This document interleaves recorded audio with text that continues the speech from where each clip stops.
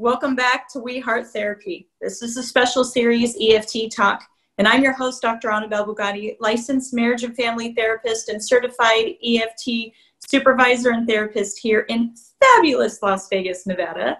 And I'm so excited today. We have Helena Igwebike. She's one of the founding members of the British EFT Center. She's one of our EFT trainers in the UK. She's fabulous. She's done so much to help EFT in the UK and London.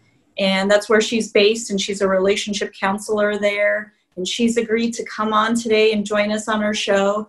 And we're going to talk today about seeding attachment. So welcome, Helena. Thank you so much for being with us today. Well, thank you so much for having me, Annabelle. It's exciting. It's an honor to actually talk a bit about this research I did. Excellent.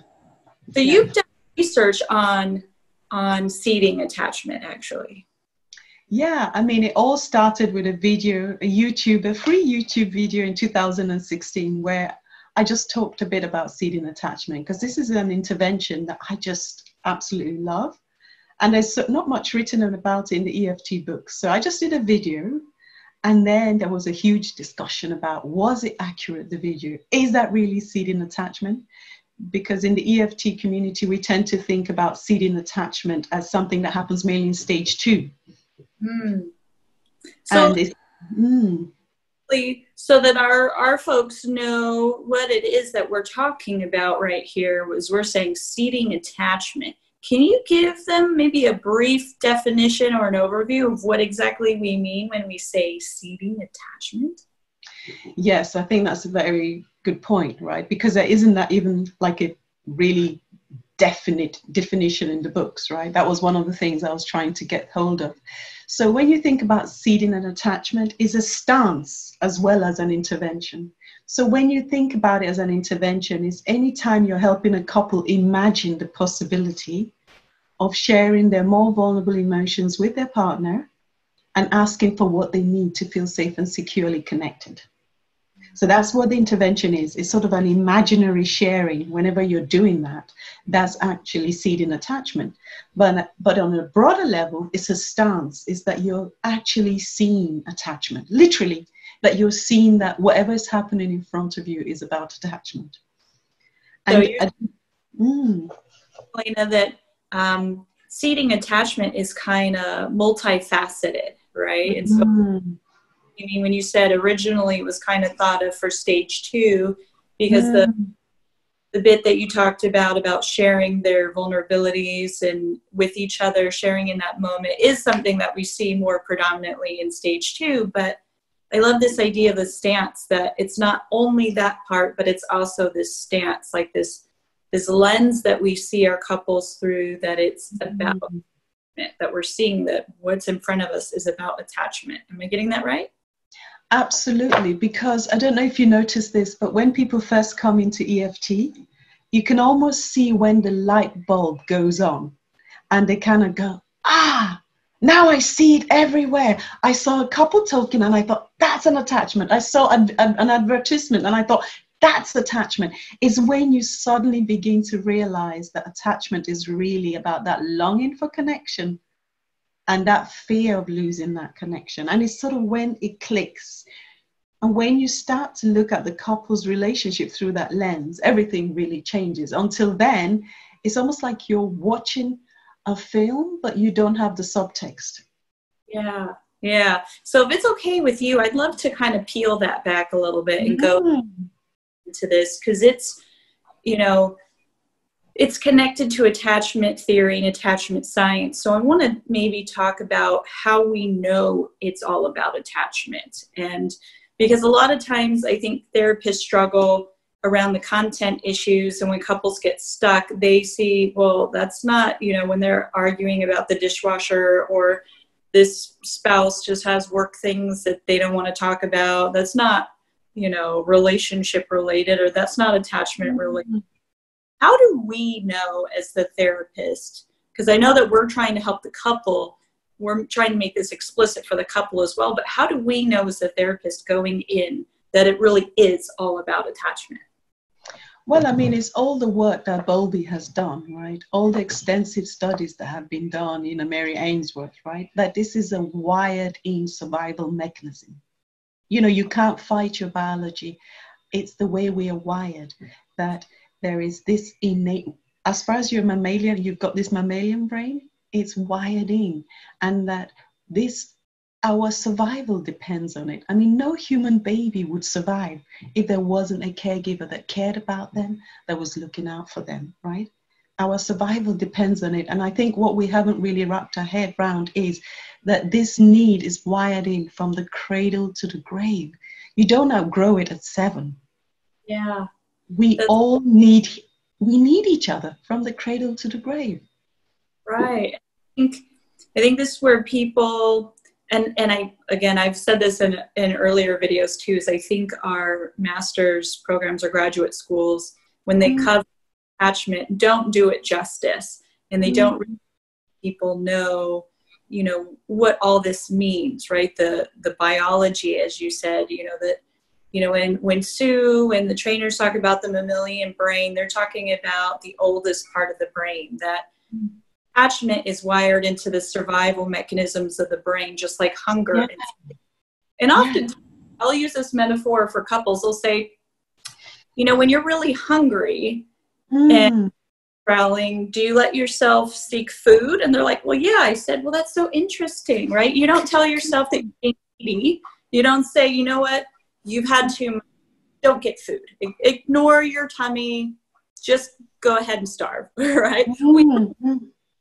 But yet, when we crave attachment, what do? Oh, you're being needy. You're being clingy, right? We give all these pathological words to tell people that that craving for connection is wrong somehow. And we do such an injustice, right? Because it is hardwired into us. And attachment science tells us that our attachment frame, right, which is set by our growing up experiences, right? Our caregivers, our first relationship we have with any other human being in the world. And that serves as a blueprint or a template for our relationship with the rest of the world. And so that relationship is bad or neglectful or inconsistent. It can have this tremendous impact on us, and not even realizing, because it's impacting the way those neural pathways are actually formed. And our whole nervous system, right? Yeah. And it impacts the way that we interact with the world, because we are in relationship with the human race. So how we see others, whether or not we are kind of skeptical about them and distrustful and maybe see them as having a hidden agenda, or give people the benefit of the doubt, you know, if we're more likely to say, okay, well, they haven't hurt me, so I don't have any reason to mistrust them, right? Whether or not you trust or distrust others, but also impacts how we see ourselves as lovable, you know, whether or not through other people's eyes, we think other people see us as lovable. And so obviously it impacts through our nervous system how we behave.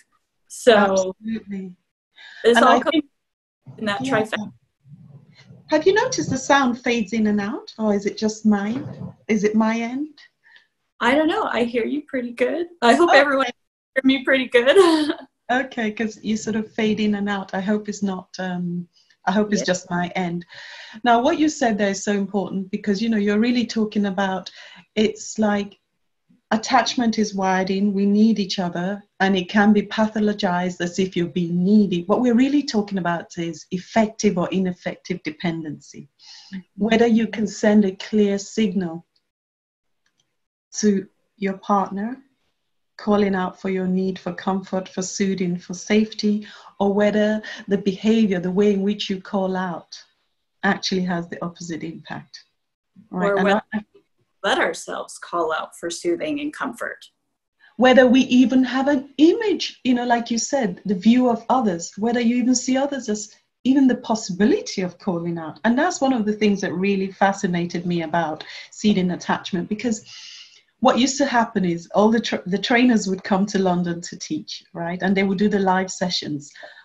And I would think, they're doing something different that I don't really quite do. And I don't know what it is they're doing, but it seems to be like magic. Something happens in the room and I can't put my finger on it, but it just feels like magic. And eventually I began to understand they're seeding attachment. They're growing attachment. They're planting the possibility of attachment. And the thing about it is, to really seed attachment, plant attachment, we're really talking about planting secure attachment, secure dependency, right? Mm-hmm. And if you haven't really had that experience, if you haven't seen it modeled with your partner or with your parents, for a lot of people, when you seed, they just say, when you seed the possibility of sharing, can you imagine ever turning to her and saying, actually, when you speak to me in that tone, I get really anxious? Like, it would never even cross my mind. Yeah. Right? They haven't seen it done. They haven't experienced it. And I'm not just talking about clients. I'm talking about therapists as well, right? We love this model, but we don't necessarily have those experiences ourselves, right? And what I was seeing the trainers doing was seeding attachment, painting this image that whets the couple's appetite. It's almost like one of the ways we deal with our needs for attachment not being met is we turn off the longing. Makes sense, right? Yes, and I see this come up with a lot of, and I'm just trying to fix my microphone, hopefully not a bit better. I see that a lot with therapists when they see individual clients too, where they're seeing one half of the couple is to try to, they end up trying to turn off that attachment thing, right? Like if you're experiencing anxiety at work, they don't say, have you thought about turning to your partner and sharing those anxieties with them and asking them for comfort? You just need to find a way to deal with it on your own, right? That's right. Solve it. Yeah. So I like what you said too about if they haven't had a template, like you just said about, could you imagine telling your partner, when you talk to me in that tone, I get quite anxious, but also too, right? Where it would be, when you don't feel so good about yourself, could you to your partner and sharing that vulnerability and asking them for help, asking them to love you in this place, to give you it's got nothing to do with them. I'm going to deal with it on my own, right?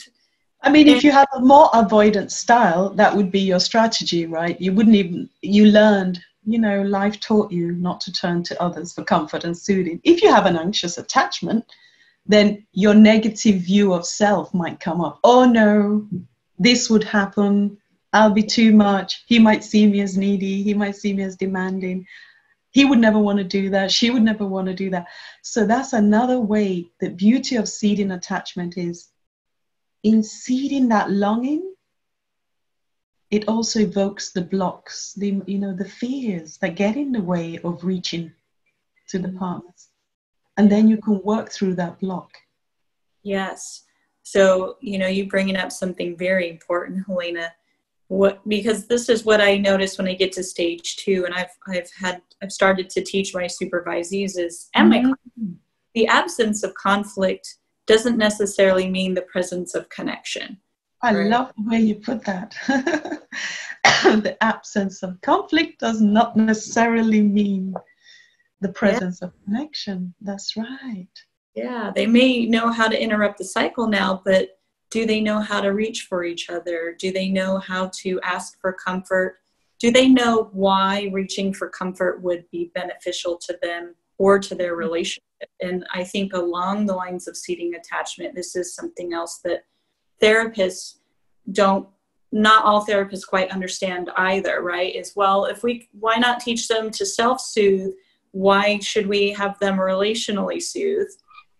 And people can relationally soothe by themselves, right? We know that's a part of attachment, is that, like, for example, I had a firefighter once who, when he had a really tough call and he had all these anxiety because he just, maybe went through a burning building or rescued somebody from a car, he would say about his wife and his baby, and that would help to calm down, right? That's relationally soothing by yourself, right? Yeah. But There's also very good biological, neurological reason for co-regulation, right? For emotionally soothing. Can you speak to that, Helena? Well, again, it's how our brain is wired to co-regulate, right? Yeah. You see that with babies and mothers, right? And again, it's the same thing. We are wired, our brain is wired to co-regulate with others, right? And it's in fact, the resources it takes to soothe oneself, the amount of resources it takes, it's exhausting. You can't keep it up for long. Yeah, you're so right, Helena. What we've learned from neuroscience, and we're not saying that people can't self-soothe. We're saying there's that they can get the maximum benefit of self-soothing or relationally soothing co-regulation, because we know that when we're stressed, when we are distressed, whether that's relational or any of the other survival instincts, that our body releases cortisol, which is a stress. It releases adrenaline, right? And all of these mobilize your body into fight or flight to help you deal with whatever's at hand, right? But when you get co-regulation, right, different chemicals get released, right? Yeah. You get oxytocin. There's actually another hormone, and I can't remember the name of it. Sorry. Serotonin? Maybe, yeah, I know you can get dopamine and serotonin as well. There's another one that I can't remember the name, and it was quite interesting.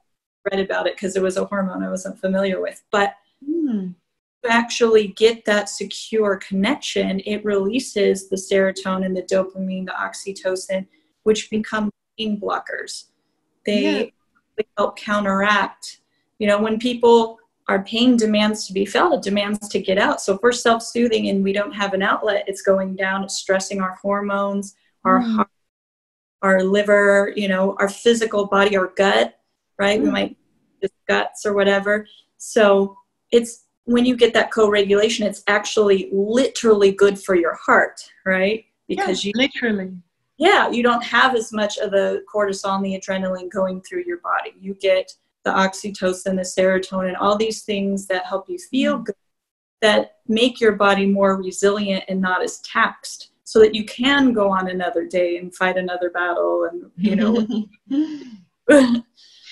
Well, and that's exactly what we're trying to do then with couples. There's the fight and flight response, and we're trying to seed the third option, which is, a secure connection, a safe reach. And we trust that this longing is wired in.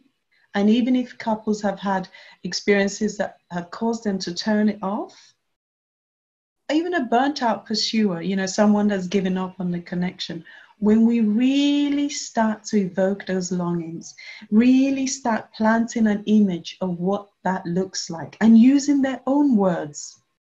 That's another key thing, right? Using people's own images, pictures, memories of secure connection, right? If someone says, like, I don't have my teammate, that's their image of connection. Yeah. Right? So once we start painting that picture, what actually happens, and this is the beauty of seeding attachment, once you really start priming the pump with these images, with these longings, right, people have, it's almost like you're awakening the system. Right? It's almost like you're awakening the attachment system. And I just think it's right. You can either just work with the fear. And what happens is, if you just work with the fear, it's great, but you can actually cement people in their fear. It's priming the longings, the image of having their needs met, the image of those missed experiences they didn't have, that makes it worth the risk to reach. Yeah. Because we know we're going to get something beautiful out of it. Yeah. And so it's almost like, you're trying to privilege attachment. When you're seeding attachment, you're trying to privilege the longings. Yes, you're exploring the fears. Yes, you're walking around in the fears. But all the time, you're holding up that image of the need being met. Yeah. And you're listening. It's not the same as seeding attachment. Well, people could go and read a book about secure attachment, couldn't they? and things, and it wouldn't, yes, you would have a cognitive understanding, but seeding attachment is a very emotionally charged intervention, because really you're conjecturing around the fears that block connection. It's hard to imagine, that you could turn to him and he would really be there for you, that he would really see you, hear you. And as you're talking about that, all the things that get in the way of that start to come to the surface, and you're working with it and you're still holding this image. And I think that's what I noticed was so powerful watching the trainers. And after a while I realized, oh, they're seeding attachment. They're saying things like, you could never turn to him. It's hard to imagine, they're saying the things, they're validating what doesn't happen while still seeding the possibility of what could happen. You would never turn to him in those moments and say, and then they would say the things that are like what secure attachment would sound. I am lost, I'm confused, I feel like I'm failing you, I need your support. And as you're saying that, it's hitting the spot, it's touching those places inside, and you can work with it. Yeah. And for lots of people who haven't had those experiences, it's amazing to actually begin to open up this, the attachment channel, because that's essentially what you're doing. Yeah, I love this. This is so beautiful. You're really planting these seeds to help them bloom, right? And that attachment, right? And you're planting the seed that this is a possibility, and we're going to keep feeding and watering that seed until eventually it's going to start blooming. And that blooming is going to be this connection, this secure connection between the two of you, right? And absolutely. I think one of the things you're saying is one of the most basic ways that we start with that is in stage 1, where we let them. Reason why these things are happening is because of your connection, because your relationship to your person is so important to you. That's why you get so angry. That's why you shut down. It's because you actually care. It's about the relationship. And you cannot emphasize that enough in stage 1, because when couples come in and they're disconnected in a negative cycle, they're not in touch with those longings as much. They're more in touch with the reactive emotions, the anger, the frustration, the anxiety. And you're saying, hey, you're shining that lens on it. Yes, all these reactive responses are happening because this relationship matters, because you matter to each other. It's so obvious to us when we're looking through the attachment lens, but it's not obvious to the couple living in that negative cycle. Mm-hmm. And so that's one of the ways seeding attachment is so important in stage 1, because if we're not bringing in those lens, well, they're just going to conclude naturally that the relationship is the problem, the partner is the problem. Not that the problem is happening, this disconnection is happening because they do matter so much to each other, right? That constant, so seeding attachment is a lot of, in stage 1, reframing. Yeah. Right? Yeah. Step 4, right? That reframe in terms of the attachment, fears, and longings.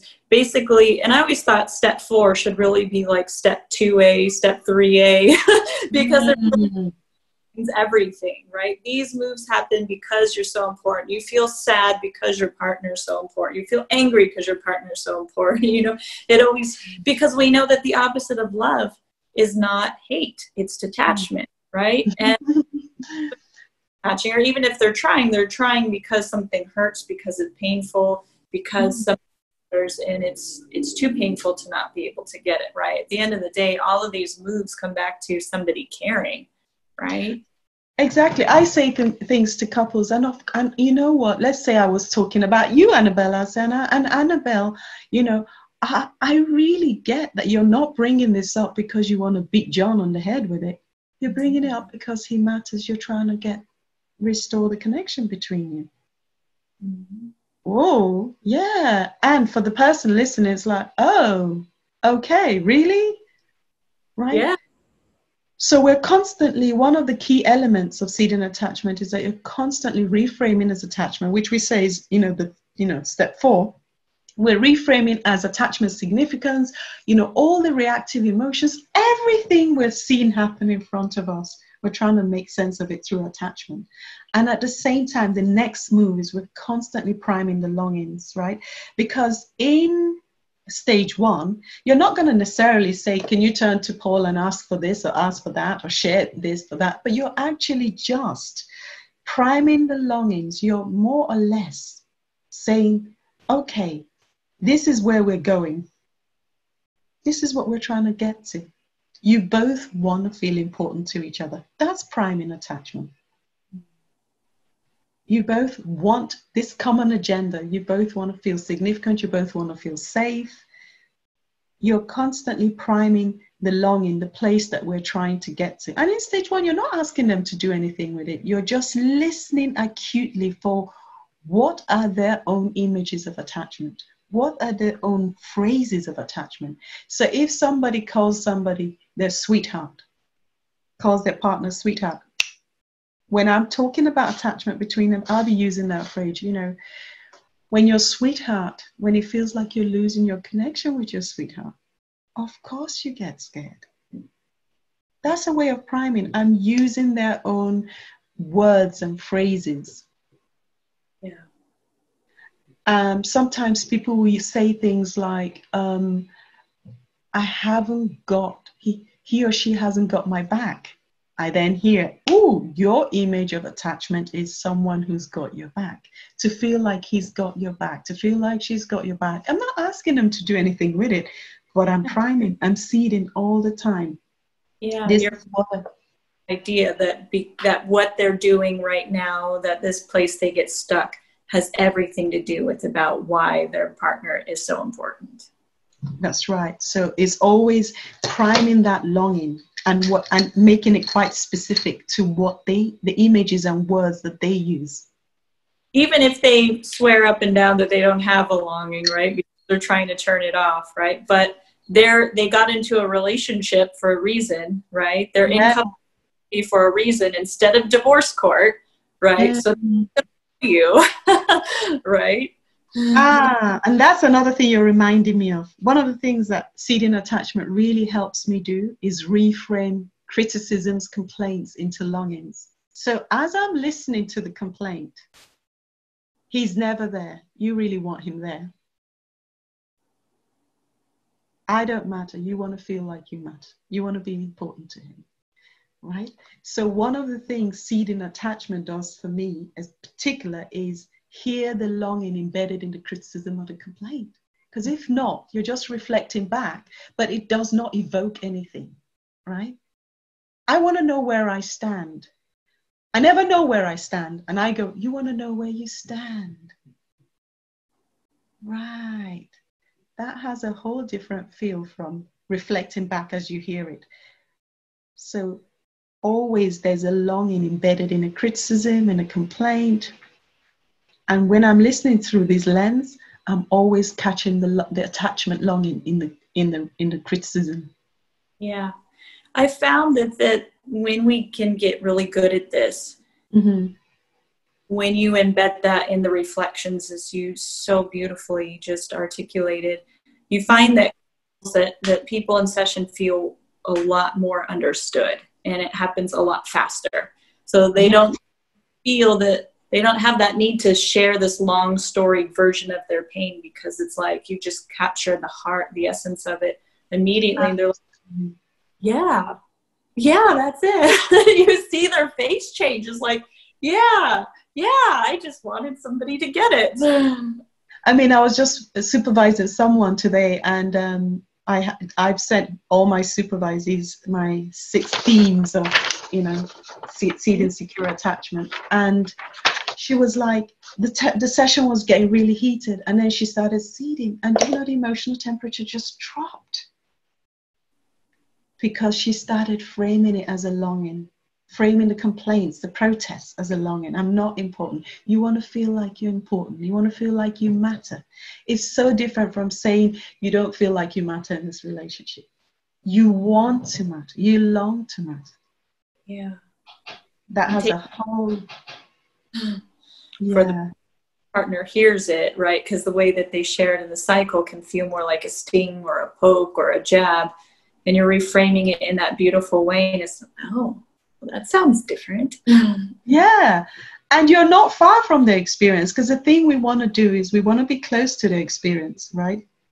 If we're too far ahead, we lose them, right? So we want to just be as close as we can to the experience. And that's why it has to be so specific. You're listening so closely to what's the complaint? Okay, then you switch it around. What's the criticism? Then you switch it around. I can never please her. You want to please her. You want to get it right. Yes? So that's kind of like what we're trying to do all the time. We're trying to catch the attachment and grow it. Yeah. And I'll say from experience, when I was learning EFT, I had a lot of couples that felt like we could get to stage 2, but it wouldn't hold. They would backslide into stage 1, and I couldn't get firmly hold, and I couldn't figure out what it was that I was missing. And at that time, I didn't know step 4 well enough, that I wasn't in the attachment frame. And that seems to be like the real adhesive, right? Because again, attachment is that glue, that Velcro, right, that sticks us together. Mm-hmm. As I got a lot better at that step 4, I found that my stage 1 work would hold a lot better, and that couples wouldn't backslide. And also it's a good segue into stage 2, because once couples get their cycle, once couples have a sense of what they do and how it impacts their partner, and they're in touch with their vulnerable feelings, then we're sort of getting ready to move into stage 2. And how do we get there? We get there by beginning to imagine the possibility of sharing those deep vulnerabilities and fears. And in just that imaginary sharing, the minute you start to imagine the possibility of asking, or the possibility of sharing something really vulnerable related to fears, related to self or other, what actually happens is, boom, you're dealing with relational fears, which is how you then ease into stage 2. Mm-hmm. Yeah. And I often, so one of the ways, so I have a lot of therapists kind of come across this, I guess, dilemma where, in stage 2, you have the pursuer who wants their withdrawing partner to open up and share more of their inner world. And they're not necessarily saying, I need you to talk warm and fuzzy to me all the time. They're saying, I just want to know who you are as a person, what goes on inside of you, what you think about, what drives you, what motivates you. And a lot of withdrawing partners say, well, maybe what motivates me or what drives me has to do with work or whatever, but that's got nothing to do with you. Why would you want to know about that, right? They don't see it as important or important to the relationship, and they don't share. And so, that can kind of generate part of the cycle, right? Is this pursuer constantly wanting to be a part of their partner's world. Mm-hmm. And, I try to let them know if sharing about your day, sharing about your stresses, your inner stresses, even if it's got to do with work, right, can help your wife or your partner feel connected to you, feel like, they know you more intimately, and that builds a stronger connection, then it is a relational thing, right? Mm-hmm. Your partner doesn't have to be a part of your problem in order to be a part of the solution, right? Right. In your corner, they want to be that safe place where you can go as, again, the safe haven, the haven from the storm. So if the storm is at work, they want to be that person in your corner and encouraging you and loving you. And, they don't realize even in those small ways, what feels small to them can actually be profoundly big and important for their relationship. Do I'm so sorry, Annabelle. Uh-huh. Somebody's ringing my doorbell and it's really interfering with the sound here. I'm so sorry. Do you pause? Can you pause or something? Because I just need to, because it's so loud. Quick. We're taking a pause for a second. Yeah. We can resume. Yeah. All right. So we're back after a quick pause. So we were talking about the stage 2, about how, withdrawing partners just sharing their inner self, how that helps the pursuer feel like they're sharing an intimate connection with them, even though maybe what they're isn't relationship related per se, but it's related to them as a human being. And it helps them be like, oh, I know who you are, and which feels less mysterious, which feels safer because it's more predictable. So again, it's, you know, helping them build that deeper connection and connecting the dots that these things actually can feed their connection. And that's another beautiful place where seeding attachment comes in, because, for instance, the withdrawing partner often needs an invitation to share, right? It feels often to a withdrawing partner like, why would I share that with you? Well, like, it feels like an imposition. The idea that sharing my inner world with you soothes you, comforts you, connects you to me, that's a foreign concept. And that brings me to another element that I found out in seeding attachment, which is you become much more aware of, oh, this is foreign territory. This is foreign attachment territory for this person. The idea that sharing could be something good, could be beneficial. Yeah. That my presence, me just listening to my partner, means the world, that I don't have to solve it, right? Many times when you're listening through this lens, you suddenly become aware, the reason this isn't happening, the reason this secure connection isn't happening, isn't because this person is withholding it. It's literally like foreign attachment territory. They don't even see it. They don't see that possibility. So again, we are creating a corrective emotional experience for the relationship whereby it's like, oh, this is it. I remember, you know, sometimes a withdrawer will say, you mean when they do it in session? And I say, this is it. This is so helpful. This is exactly what we're trying to do. This is it. They're like, this is it? You mean it's not me? Right? Yes, exactly. Like, it's like, what? This is, you can just see the foreign. This is so foreign. This is just like, whoa, you mean this is it? I just have to tell her that I don't know what to do in those moments when she's overwhelmed. And that's the solution. They go off looking for solutions, right? They don't see presence.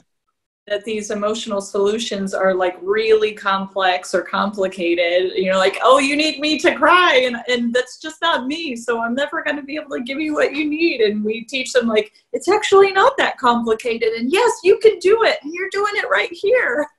And that's the key thing. Like, one of the moves is constantly, because seeding attachment, well, seeding, right? ING. Is something you're constantly growing the seed. You're constantly creating these experiences. Well, we use the EFT tango, right? But you're constantly creating these moments of connection where people are sharing and you're processing the connection. And that is, you're constantly growing attachment by having these moments. Helena, it's like you're saying we're kind of teaching our clients how to garden, how to cultivate their own in their own garden. Right? And we start by planting the seeds and showing them how to grow it, how to nurture it, those seeds. And we're teaching them how to do that for themselves, right? That they can start planting their own seeds to let their partner know, you know, in stage 1, this move, this thing that I'm doing right here, I'm protesting, I'm so angry because I want you to come close to me. I need you to be close to me. Stage 2, they have the tools to say, I need you right here, right now. Can you please love me in this place?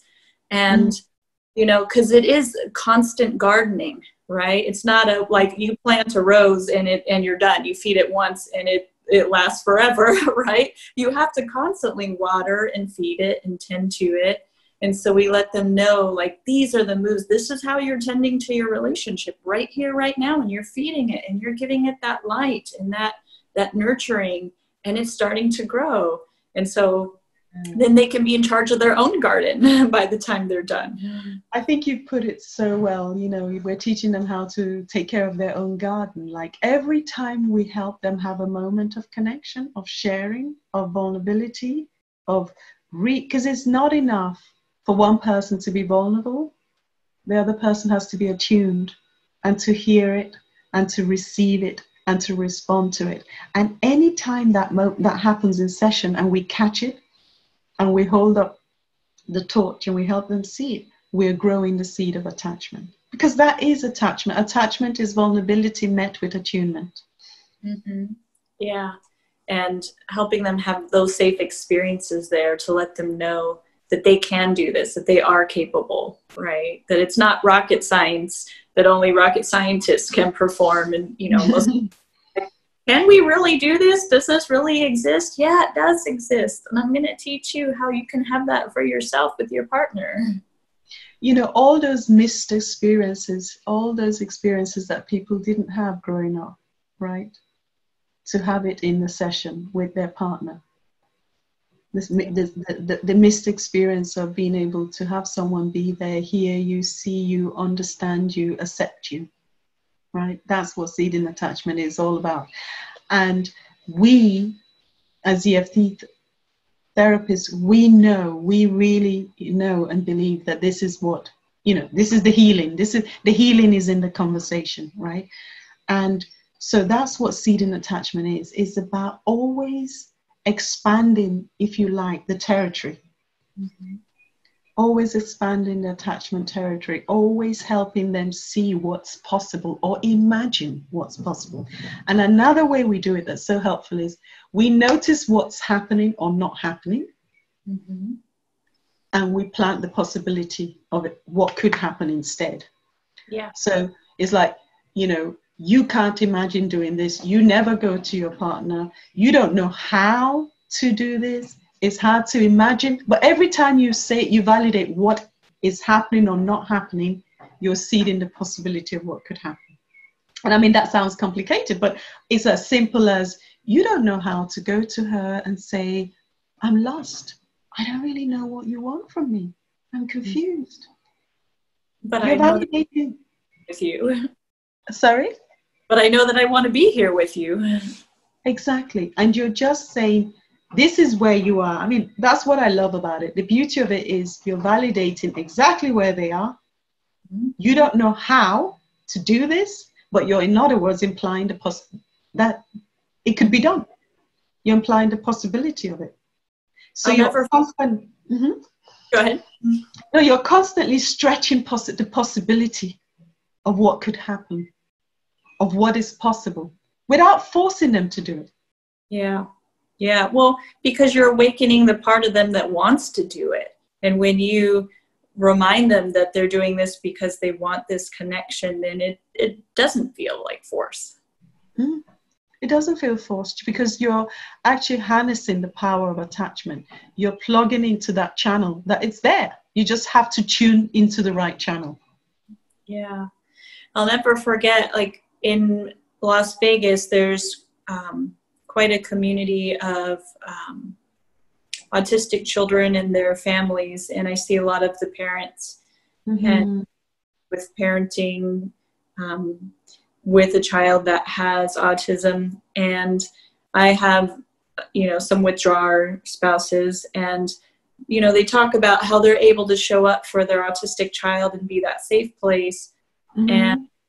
But what's interesting is they talk about, why can I do it for my child, but I can't do that for my spouse? Yeah. Interesting question, right? And, you know, kind of thinking, oh, my partner doesn't need me, right? Or never seeing themselves as a safe place that somebody would be able to find safety with them when they've had a bunch of traumatizing attachment experience. Mm-hmm. That way, that you've never seen yourself as a safe place. You've never imagined that you could be a safe space for your partner. And they're like, oh, you're right. Yeah. And you just see their heart just like growing really big right there, right in front of your eyes. It's kind of cool.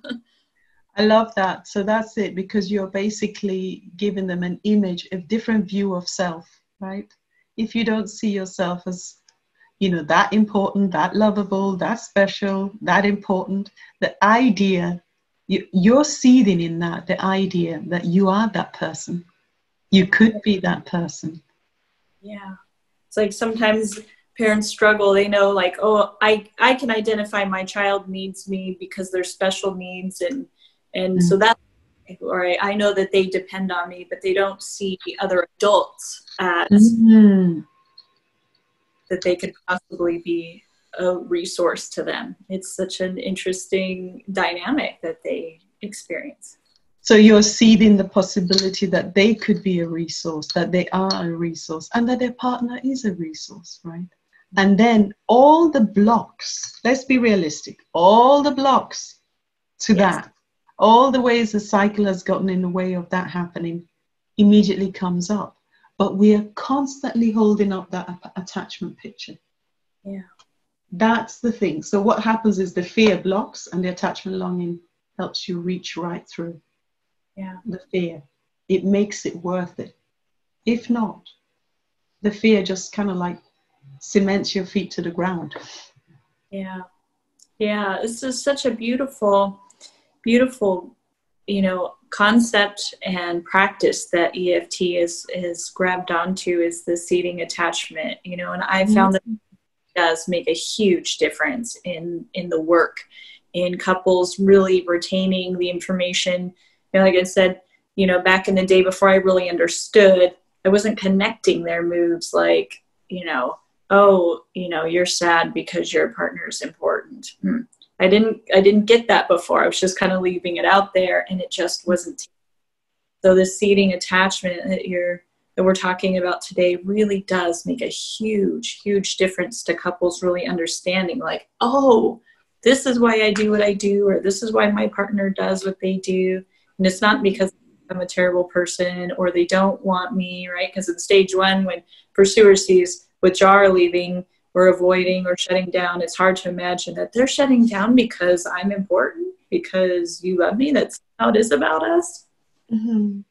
And I think, again, it comes back to, when Brent Bradley, when he did that study on blamer softening, which we now call pursuer softening, right? But when he did the study on blamer softening, that was one of the first elements he found out that happens in all successful softening events, is that the therapist begins this imaginary sharing, because couples don't go there for a good reason. They don't go there for a good reason. Everything tells them, either their attachment history or this particular current relationship history tells them it's not safe to share. It's not okay to ask. It's not safe to ask. So they're not going to naturally go there. And so when you seed attachment, you're more likely to get to the withdrawal engagement. You're more likely to get to the pursuer softening. And we know that in all, almost all successful softening events, seeding attachment has happened. It's the way in, right? And so it always starts with an imagining of some sort. You could never. It's hard to imagine. You don't usually do this. Can you imagine doing this? I would like you to imagine the possibility of what's that like? What happens when I say this? What comes up for you when I say this? So when you really want to start building the bridge between stage 1 and stage 2 and really taking them deep, you start conjecturing around the thing that's not happening, which is the safe reach, the secure sharing of deeper vulnerabilities, right? In stage 3, so we've talked about how it happens in stage 1. We're now talking about how it happens in stage 2. In stage 3, the couples themselves paint the picture for you of their future love story. You get them to paint the picture. You're no longer seeding it. They're actually the ones, like the garden is in full bloom. And you're helping them paint, so what are you going to do with this garden? Yeah. Right? Up until then, you've been building this secure attachment image. But now you're giving them sufficient experiences in session that, through the EFT tango of taking them through this whole process of opening up and being vulnerable and sharing. Now they're in a place to decide what flowers are going to grow in their garden.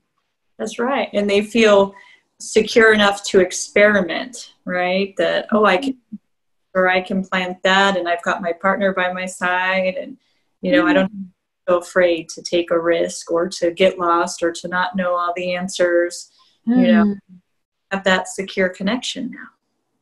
Yeah, and I just think the main thing is to know that when it comes to seeding, it's seed. It's by repetition, right? Just because you don't notice something happening, the wall is still getting more and more porous. as you're seeding. You know, something is softening, something is melting. Just because you don't get immediate result doesn't mean that you don't keep running the seed or you don't keep planting the seed, because it takes time for it to grow. Just like if you put a seed in the ground, you don't expect it to sprout immediately, right?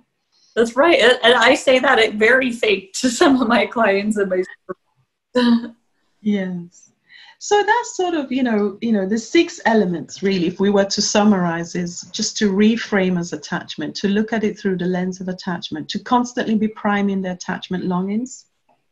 And as you begin to kind of get to the end of stage 1, to start priming vulnerability and reaching from a vulnerable place. So priming vulnerability and reaching, and beginning to imagine the possibility of that secure connection, and really creating these very emotionally loaded images of secure connection, the sort that tugs at your heart, the sort that melts your heart, that he would come and sit next to you in those moments and put his arms around you and just hold you, and you could rest your head against his shoulder and just really feel his comfort and really know he's there. So you're really imagining this. It's quite emotionally loaded. It's tugging at the heartstrings. That's the sort of thing you're trying to do at that stage. And one of the biggest things I've really played with, I've got from seeding the research, was really seeding imagery and scenarios. What I did here was a scenario. It was like a little part of a play, to imagine that he would come and sit next to you, that he put his hand. It's like you're painting a whole scene, a scenario. And as we know, the brain cannot tell the difference between something that's vividly imagined and something that's real. So if you really vividly paint that image, you build the same feelings, you open up the same channels. So really play with imagery. And then, like we said, constantly growing the seed, constantly doing the tango, constantly creating those moments of connection. That's kind of what really helps to seed attachment. So it's as much a stance as is an intervention. That's so wonderful, Helena. All this has been super helpful, and this is certainly one of my favorite parts of EFT, because it just makes so much more sense, right? That when I understand through seeding attachment, that their moves suddenly make a lot more sense to me. Where we're going makes a whole lot more sense to me, right? And it helps it to them, right? Because we're painting this picture together, and we're colors and creating this beautiful image of secure connection together. Yeah, you're growing the garden of love together. Yes. I know. Is out there like, oh, come on, those cheesy lines. I love cheese, so can't get enough of those cheesy lines. I think you're referring to what we were talking about before. I think in that it's not cheesy if you're staying as close as possible to what the images people have, the phrases they use, but at the same time you're constantly stretching it that little bit more. Yes. Now, Helena, if folks want to find you, do you maybe offer a training on seeding attachment? Not yet. It's embedded in our core skills training, is embedded in our externship trainings that I run with my colleague Sandra Taylor here in London. It's on YouTube, and now it's on your YouTube channel. And yes, but I have an article in the works, so that also. But I mean, if you really want to find out more about me, it's just to visit my website, counselingforcouples.co.uk. 4, the number 4. So counselingforcouples.co.uk. And my email is Helena, HELENE, @counselingforcouples.co.uk. Perfect. And I'm going to put your email and your website on the description for these videos. So if EFTers maybe want to get in touch with you, they can email you. Can they email you through your site? Yes, they can email me through my site. Yes. And when your article comes out, will they be able to find that on your personal website? Should they go to British EFT or? No, because it's going into a journal. Yeah. But you'll share it. Yes, that's right. Yes. Yeah. So you're with the British EFT Center, right? Yes, that's right. Sorry? What is their website? BEFTCenter.org. Okay, perfect. Thank you so much for having me, Annabelle. It was fun chatting to you. It did feel just like a conversation. I'm so glad. So glad. Thank you so much for being a part of this. And guys, you know, if you're listening to this, you can go on to the YouTube version of this video and have access to Helena's email address and her web address that you can click on through to those links and get right in touch with her. And I'm sure she would, when we're out of coronavirus travel restrictions, she'd love to come to your area and do a master. So definitely reach out to her and follow her, because she has a very exciting article coming out, and we want to make sure we get a chance to read that and check it out and support you. So thank you so much. Thank you. And so much to our viewers. I just appreciate so much you guys staying tuned and sending your warm and encouraging feedback. And I just hope that you guys continue to stay tuned and make sure that you hit subscribe, because more videos are on the way.